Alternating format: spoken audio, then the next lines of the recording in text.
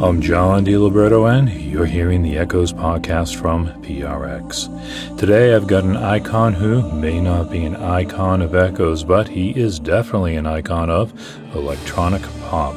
We're going to hear from Gary Numan, whose second album, Replicas, remains a classic of the new wave movement.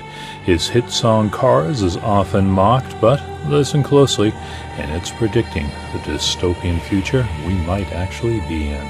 His new album, Intruder, is a crushing but beautiful plea from the earth to save itself from us. We are the intruder. We are the infestation. We're like a cancer, exploding exponentially and with unchecked and unrestrained and doing untold damage with no regard for anything else or for itself, which is the bizarre thing about it. It ultimately destroys itself because it kills the thing that it exists within.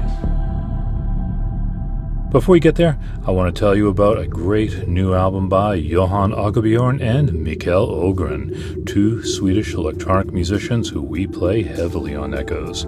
Their new album is called Artifact, and it has a great concept. It's inspired by Arthur C. Clarke's enigmatic novel Rendezvous with Rama.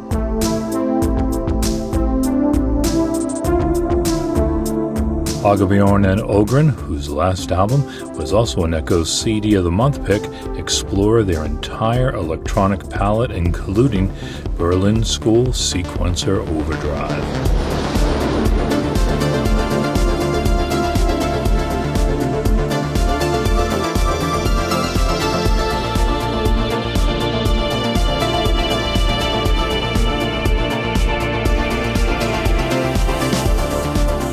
Artifact by Johan Ågerbjörn and Mikael Ågren is available from Amazon, iTunes, Bandcamp, and other retailers.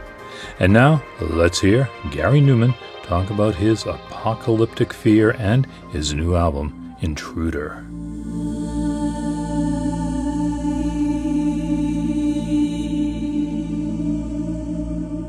Between the pandemic, wars, climate change, political, religious, and racial strife, not to mention the rise of artificial intelligence, it can be a scary world out there.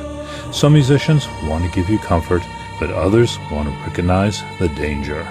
Gary Numan is one of those, and he's been doing it since his first album as Two-Way Army in 1978. He continues on his latest release, Intruder. Can you say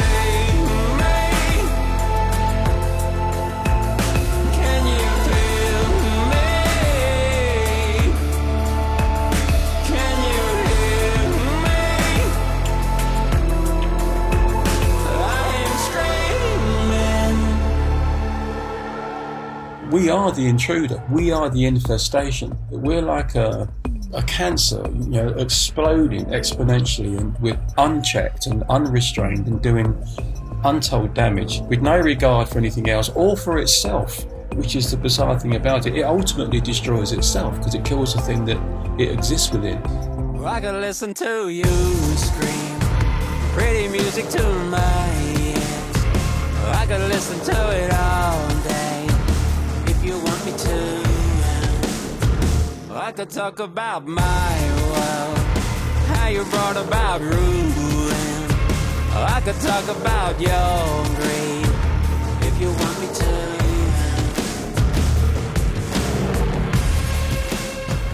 to. I'm speaking to Gary Numan on Zoom. He's on the road in an anonymous-looking Santa Barbara hotel room. Although he's very affable and laughs easily, he presents as very black. He's wearing an Under Armour black baseball cap, a black t-shirt with a shredded collar, and a black zippered hoodie. It's all black. He looks a little sad too, with a downturned mouth and hooded hazel eyes. He appears like a lot of us feel over the last year and a half. And his new album seems born from pandemic. It wasn't meant to be, actually. When I'd started it, it was probably 3/4 finished by March last year. I was well underway with it. But interestingly, for me anyway, it's about the Earth. If the Earth could speak, how would it feel about what's going on now? It would be betrayed, it would be disillusioned, disappointed, angry, probably. Will it fight back? Is it already fighting back? Then came the COVID-19 pandemic. And so you're sort of working on all these ideas. And as part of that, the thought was, well, if it was going to fight back, how would it fight back?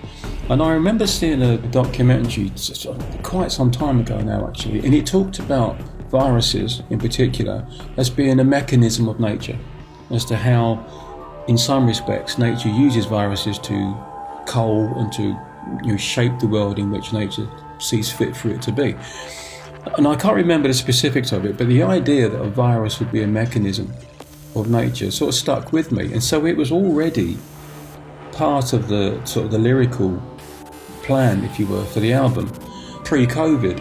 So when COVID came along, it was just a bizarre coincidence in a way that it just happened to fit perfectly into what I was already writing about. So I did write a song specifically for COVID called The Gift, not for it, about it, but it fits so seamlessly into what the album was already saying, and it doesn't even look like an add-on, it's just part of that same narration, Do you like the gift I made for you? There's one little thing left to remember, it's made to take your breath away. Do you feel this beauty within you? There's one little thing to be aware of, it wants to take your breath away. Dystopian is a word that is often applied to Gary Numan, and he does pretty much own it, but he also thinks it's a positive thing. A lot of dystopian stuff is not meant to be doom and gloom and we're all, everything is terrible and we're all rubbish and the world is an awful place. Quite a lot of dystopian art, music, is meant or intended, I think, as a warning of what things could become. Not necessarily even a likely outcome, but a possible outcome. I've seen the world of man worshiping the sun, and all I know is no one ever comes. You speak in his name, such arrogance and shame, and every choice is guided by your faith.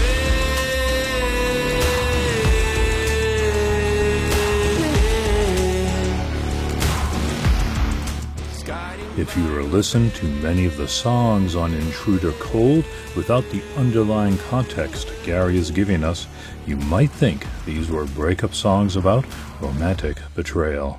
Yes. Yeah, because that's what it is.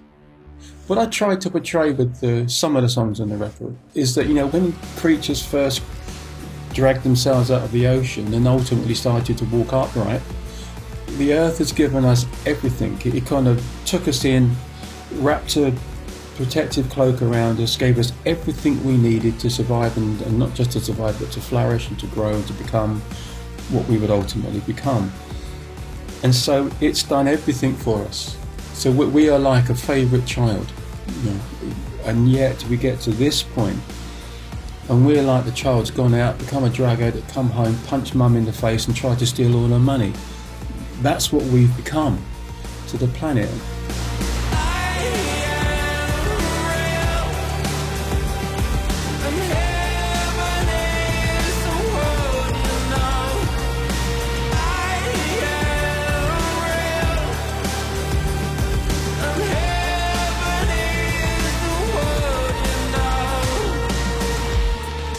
Gary Numan sees many roadblocks on the path to salvation for Earth and humanity, among them politics, hypocrisy, and industry, but especially religion. Yeah, I do though. I do. Part of it is not just the damage that I think religion causes in relation to climate change, which is why it's on this album particularly. It's the shock, really, it's not a shock, but the never-ending surprise that I have that people will willingly believe in something so unbelievable and yet be so willing to believe in that, so wanting to believe in all that, and yet don't really live by it, and yet they're so unwilling to believe in the obvious, which is, with a mountain of evidence behind it. But remember, with Intruder, I'm speaking from the Earth's point of view. So from the Earth's point of view, you have all these people that are willingly abusing it and destroying it and being greedy and selfish and just awful creatures on this little infestation on the planet. At the same time, they're believing in this God that supposedly created it, and this is one of God's miracles, and here you are effectively destroying it. Can you break your crumbling idols and push them pieces into the sea? Can I trust you to keep my secret? I have loved in the face of God. Gary Numan's music has evolved considerably since his early signature recordings like Replicas and Telecon. He's more Nine Inch Nails now than Depeche Mode, and it should be noted, Nine Inch Nails cite him as an influence. On Intruder, he continues evolving into a driving but rock gritty electronic sound, but also adds some other touches like the Yabahar. It's an instrument invented by Gorkum Sen from Turkey, and it's a string device that uses drums and springs as resonators. And it is absolutely amazing. He invented it. He's the only person that can play it. As far as I know, there's only one in the world, although he does seem to adapt it with different parts from different photographs that I've seen.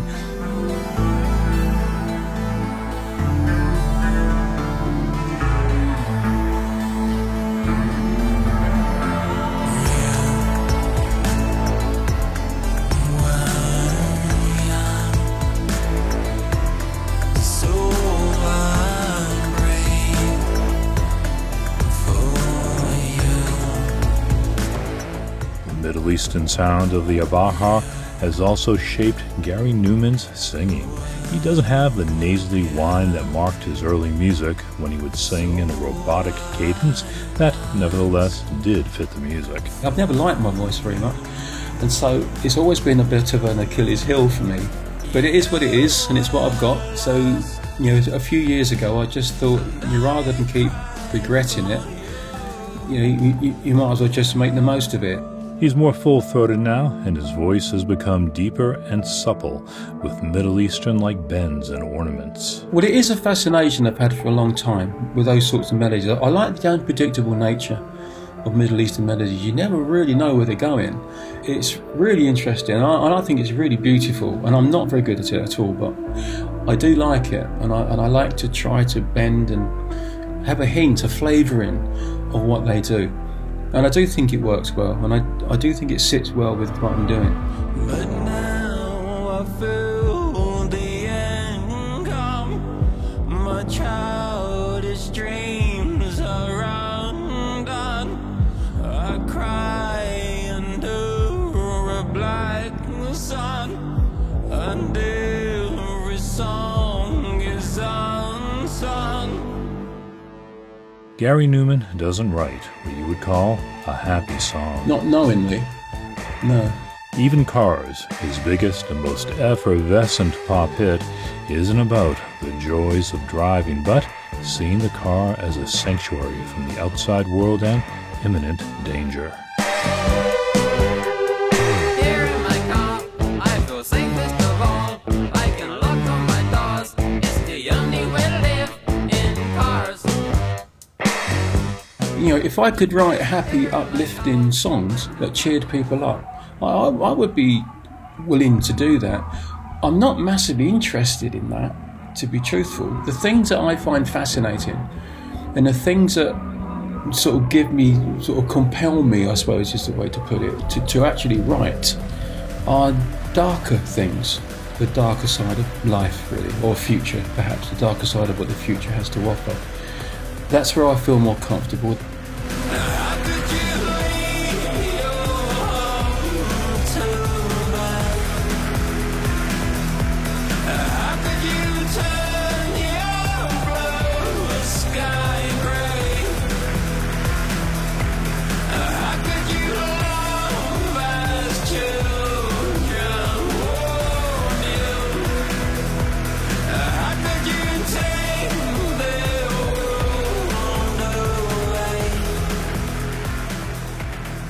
But don't think that Gary Numan is all dour and sad.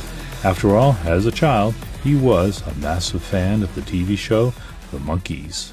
I did love the Monkees, I really did. That was a genuine thing. When I was little, I probably told you before, we had a group in our street called the Monkey Juniors, and we would go to people's houses and put on Monkees albums and mime to them for money, for candy money.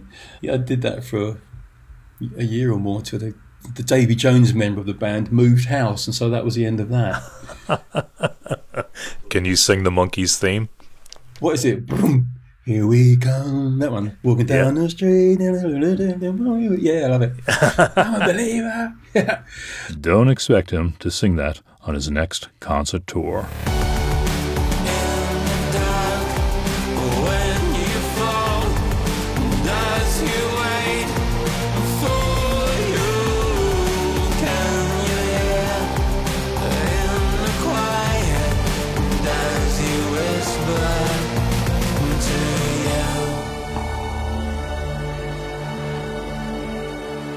Gary Numan went to the pinnacle of pop fame with Cars, but for more than a decade he's been probing a deeper sound that befits his vision of a world in peril. You can hear it on his latest album, Intruder. I will have a link for Intruder by Gary Numan in the posting for this podcast at echoes.org. I didn't have an icon of Echoes in this week's podcast, but you can catch a live Echoes concert by the 23rd icon, Norwegian space guitarist Eric Vollo. That is up on the Echoes website at echoes.org. It'll also be in your free Echoes app. And if you don't have that yet, what are you waiting for? We're taking a break next week from the podcast, but when we return, I'll have the 25th icon, Anna Sobel, and the trio of Emancipator, Rena Jones, and Flower Pulse. I'm John DiLiberto. This has been the Echoes podcast from PRX. See you next week, tonight on the radio somewhere in the country, or at Echoes Online right now or whenever you want.